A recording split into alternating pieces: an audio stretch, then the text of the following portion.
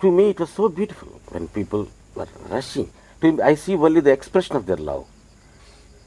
For many people, I have seen that even for years and years when they do japa and sadhana, they don't get that.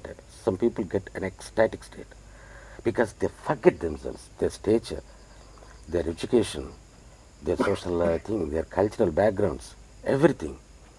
And when they come rushing there, what happens? Simply the quiz, nothing. Nothing will happen, no harm will happen.